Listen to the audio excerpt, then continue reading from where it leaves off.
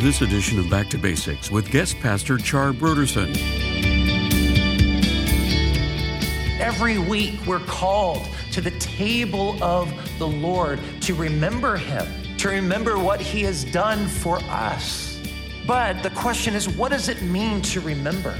Does it simply mean that we shouldn't let thoughts slip out of our minds? Does it mean we reminisce on the sufferings of Jesus so we feel really thankful or really awful? For many Christians, to remember is an ambiguous mental activity.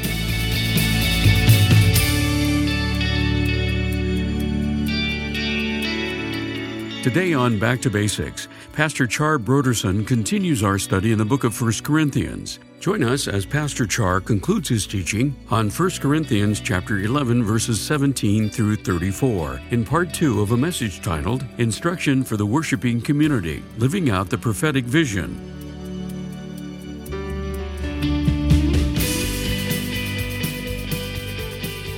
And now, here's Pastor Char. I've got some funny stories about how I was holding on to communion years ago, and I was just like, the cup is so small, my hand is so big. The cup is so small, my hand is so big. And I just dropped it and just spilled it all over me, and I missed communion. What is this all about?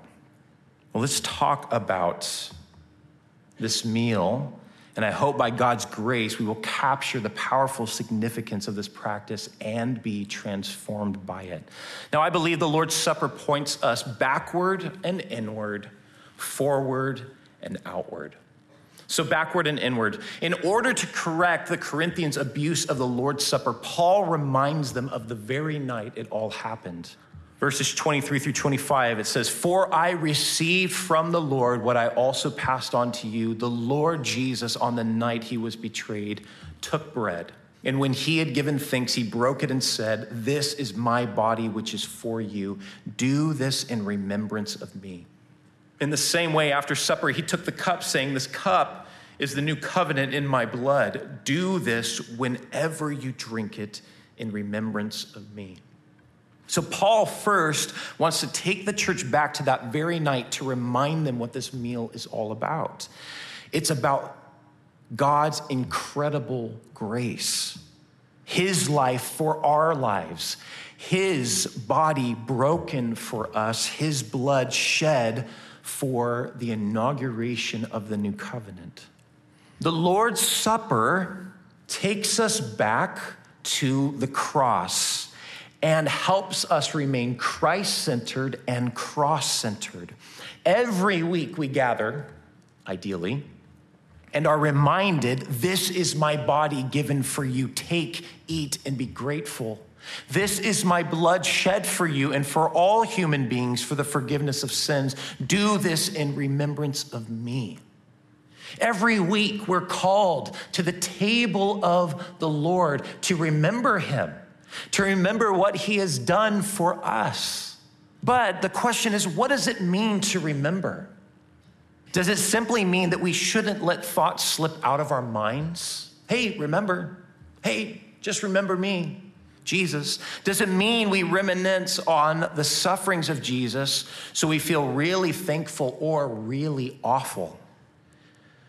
For many Christians, to remember is an ambiguous mental activity. But in the Bible, a call to remember, especially when tied to a covenant sign or ceremony, is a vibrant, powerful, and participatory concept where we recalibrate our lives according to what is being remembered. We recalibrate our lives according to what is being remembered. We remember what Jesus did for us. We remember our sin, our shame, our brokenness, our alienation from God, for his righteousness, for his purity, for his wholeness, for his sonship. He gave himself for us, for you, and you, and you, and you, and for me. Paul says, remember and calibrate your life accordingly. Paul in 2 Corinthians 5:15, he says this, He died for all, that those who live might no longer live for themselves, but for him who for their sake died and was raised. Or also in 2 Corinthians, he made him who knew no sin to be sin for us, that we might become the righteousness of God in him. This incredible exchange through the grace of God. Remember and recalibrate. I think about the words that Jesus said in John's gospel. You know, John's gospel has no breaking of the bread and passing of the cup, but it does have John 6:56 and that whole section there where Jesus is speaking to the Jews and saying, if you do not eat my flesh and drink my blood, you have no part in me. And he says there, whoever feeds on my flesh and drinks my blood, the symbols of the Lord's Supper, abides in me, lives in me, and I live in them. See, in the Lord's Supper, Jesus offers us a kind of permanence, a permanent, ongoing association and identity with him. He offers us to make our home with him and he with us. So the Lord's Supper then becomes this opportunity or invitation to trust and believe in this physical way by weekly reorienting our lives around Jesus, making him the center of our universe, making him our home and our soul identity. This is how we avoid theological drift. This is how we avoid spiritual amnesia. This is how we avoid abusing the Lord's Supper or just observing it flippantly. The act of the Lord's Supper doesn't just point us backward to that night, but it also points inward to our hearts, centering our lives around the person of Jesus Christ and finding our soul identity in what he has done for us. We're blood bought. We belong to Jesus. We are his purchased people. Frederick Bruner, in his commentary on the Gospel of John, he asked this question, what is the Lord's Supper? And this is how he answers it. He says, it is the Word becoming flesh again and again. It is the most earthy way that the heavenly Lord wants to be with his people. The sacraments are not a second way of salvation. They are simply Jesus's one way of salvation, scaled down, physicalized, individualized, simplified, and made concrete. From hearts to hands, from soul to body, from group to individual. Jesus knew that we need not only spiritual things, but also physical things in order to grasp him more easily, to come to him more specifically. He is giving himself to us in this fresh new way in order to humanize and personalize his coming to us and to particularize our coming to him. The Lord's Supper is a repeated altar call to ongoing conversion, to fresh recommitments and entrustments of oneself to the Lord Jesus Christ, the bread of life. Wow. I mean, what a beautiful picture. Every week we gather. I mean, we don't have the physical table laid out. We might one day, we'll see. But just picture with me, the Lord sitting at the table, and he is inviting anyone who will hear, come, sit at my table, feast with me, feast on my life, take, eat, and be thankful. This is my body that is broken for you. Take, drink, be reminded that you have been washed, purchased by my blood. Be a guest at my table. Be one with me. Be at home at my table. What an incredible invitation. I think about just our unworthiness. We are shamed and broken, paralyzed by sin, and yet we are invited to the table of the Lord. And as we sit at the table of the Lord, all of our sin, all of our brokenness is covered. It's healed. Communion or the Lord's Supper should be observed, I believe, this is my conviction, you don't have to share it, I believe it should be observed weekly because it is one of the only participatory acts we do in our gatherings besides corporate singing and praise. It is a physical act to align our bodies with our hearts and our heads with our Savior. It is a whole person act, aligning and dedicating ourselves to the way of Jesus. So the supper looks backward, it looks inward, but it also points forward. See, the Lord's Supper points us forward to the kingdom of God. You remember Jesus said to his disciples on that night that he would not drink of the fruit of the vine until he drank it anew in the kingdom. Now, Paul follows that same idea here, and he says, as often as we eat this bread and drink this cup, we proclaim the Lord's death until he comes. We anticipate the kingdom, the coming of the King. Now, you see from these two passages that the Lord's Supper is to be a picture or a foretaste of the kingdom. While it recalls and summarizes Christ's death, his burial, and resurrection, the feast also looks ahead to the feast in the kingdom or the marriage supper of the Lamb. James K. Smith, quoting Peter Leithart, says, the Eucharist or Lord's Supper should be understood as a sign of the renewed creation. The Eucharist is our model of the eschatological order, a microcosm of the way things ought to be. Now, this goes back to what we said in the introduction, the church being called to the proleptic vision. But what does that look like specifically? To take the bread and the cup in anticipation of the kingdom of God as a foretaste, as a foreshadow. Well, think about this. The bread and wine are freely distributed to all who are in communion. This itself anticipates the abundance of the kingdom of God.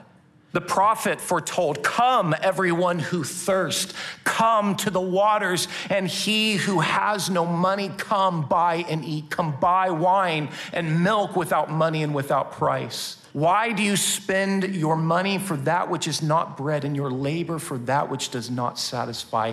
Listen diligently to me and eat what is good and delight yourselves in rich food. This is a picture of what the kingdom of God will be like. So the Lord's Supper is a small picture and foretaste of the justice and righteousness that characterizes the coming of the kingdom of God, where none will grow hungry because of poverty or alienated labor. No one will hoard a surplus because of selfishness or self-indulgence, leaving others lacking. As in the Lord's Supper, bread and wine are freely and equally distributed. The Lord's Supper gives practice to us for such kingdom economics. When we do it, we enact a foretaste of the way things ought to be, the way things will be. I'll talk about this in just one moment, my last point, and then we'll close. But think about recalibrating our lives is what this meal is about, but it's also then about moving forward into this kingdom vision.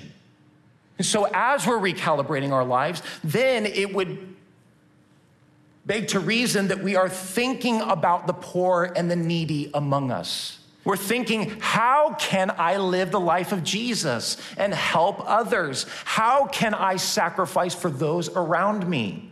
It breaks me out of my social circle, my who's who I know, who I'm comfortable with and familiar with, and reminds me that that is not what church is about. That's not what God's people are about. This is a family of service. This is a family of sacrifice. This is a family of one another's. To bear one another's burdens and so fulfill the law of Christ. The Lord's Supper points us to that kingdom vision of abundance and generosity and compels us, live this out now. Lastly, it points outward to be reconciled to one another. So it doesn't just give us the proleptic vision, but exhorts us, live the proleptic vision. The Lord's Supper is a feast of forgiveness and reconciliation. Not just of us with God, but for us to one another. It is a table in the presence of would-be enemies, but also a table where God sits with those who were once enemies, but now have been reconciled, made one in him. Do we think about that when we take the bread and the cup? Who gets to sit at the table of the Lord?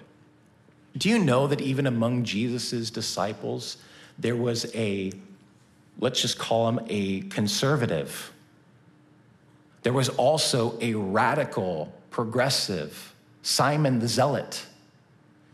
There was such a wide range of personalities, and I would even say political convictions, even at the table of Jesus. That last meal. Judas is probably the only disciple that was formally educated. And then you have a tax collector.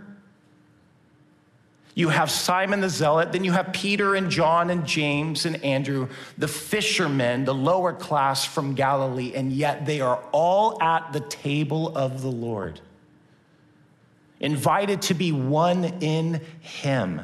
It is a table of would-be enemies who have been reconciled, made one in Messiah Jesus. The supper is a gracious communion with a forgiving God, but it's also a supper that we eat with one another, and this will require forgiving and being forgiven.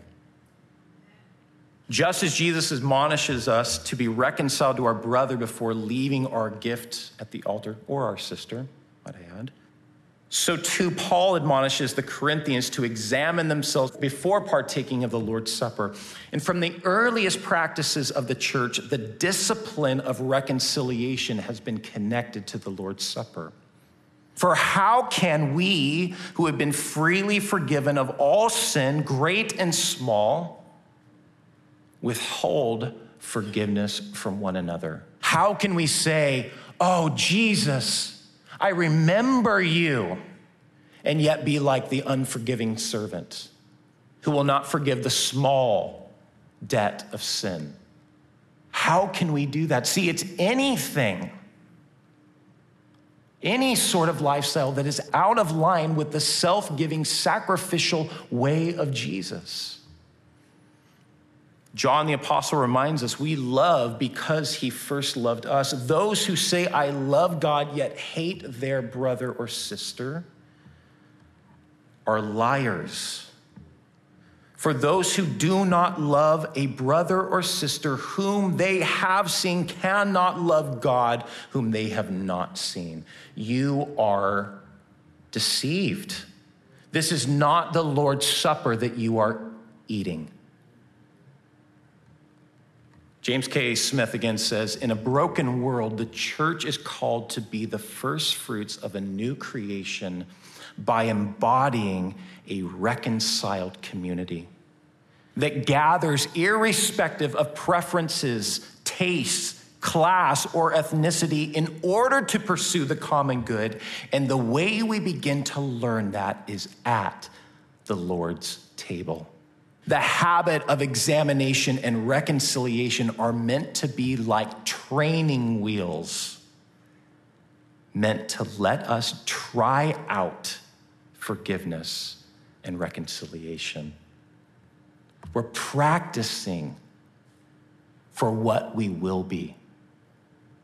It's a discipline, it's a habit that we practice, that we observe, so that we might truly live it out. We see how this outward approach that I'm talking about here also anticipates the kingdom of God, where God's shalom, his peace, will cover the earth, where nations will no longer learn war and they will beat their swords into plowshares and their spears into pruning hooks. The church is to anticipate the peace of the kingdom now in our community relations. Now, of course, it's not that we will ever perfect this in our lifetime. Forgiveness and reconciliation are lifelong projects. But if Christ, whom we want to love supremely, offers his body and blood equally to us, how can we not want to love forgive, and be reconciled to one another.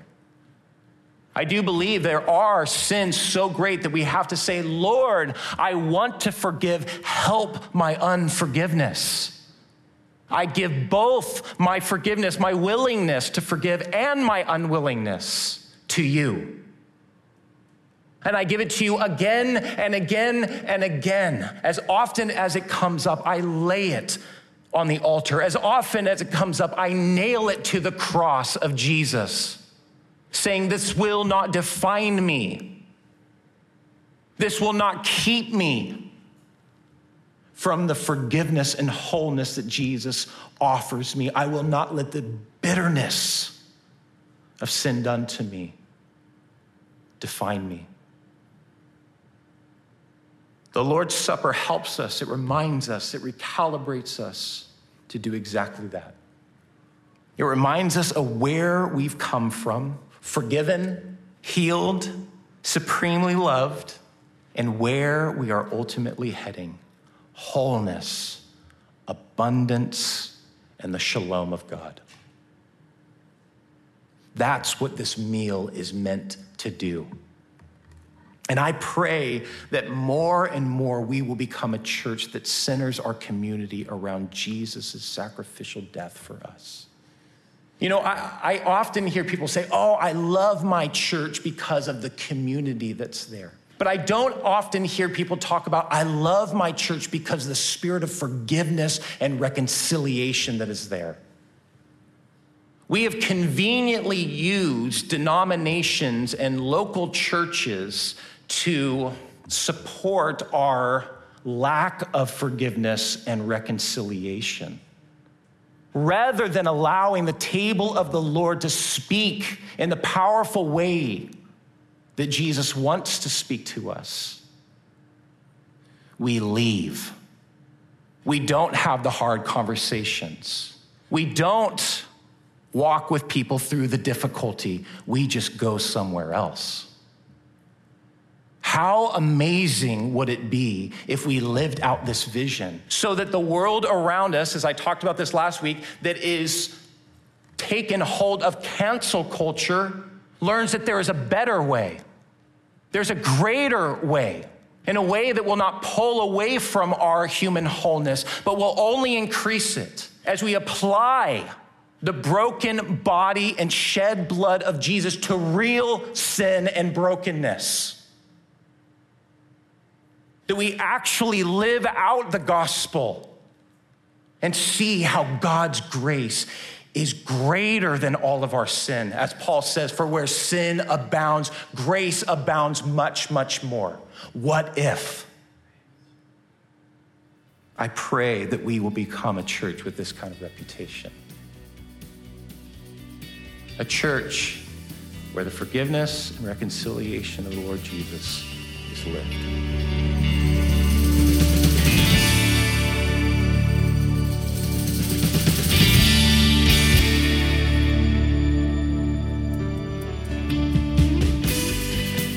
And now, let's join Pastor Brian in the studio as he shares about this month's resource on Back to Basics.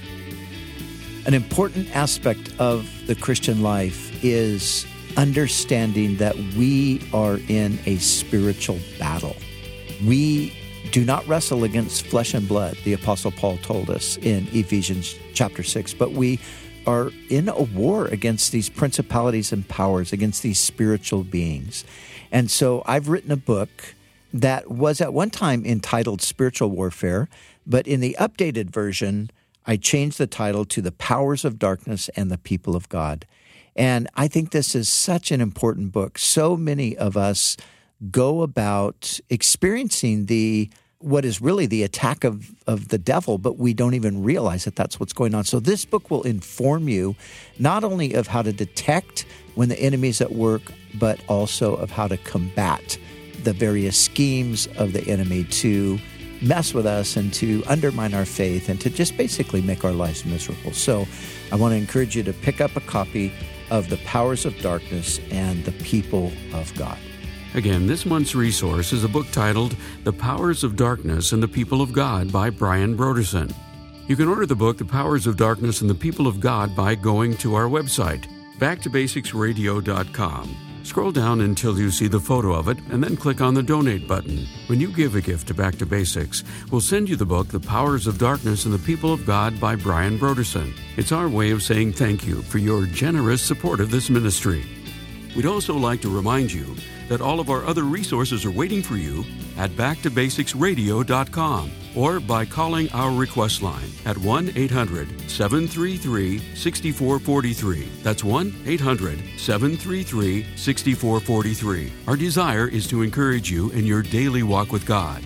We'll return tomorrow with more valuable insights as Pastor Brian resumes our study in the book of 1 Corinthians.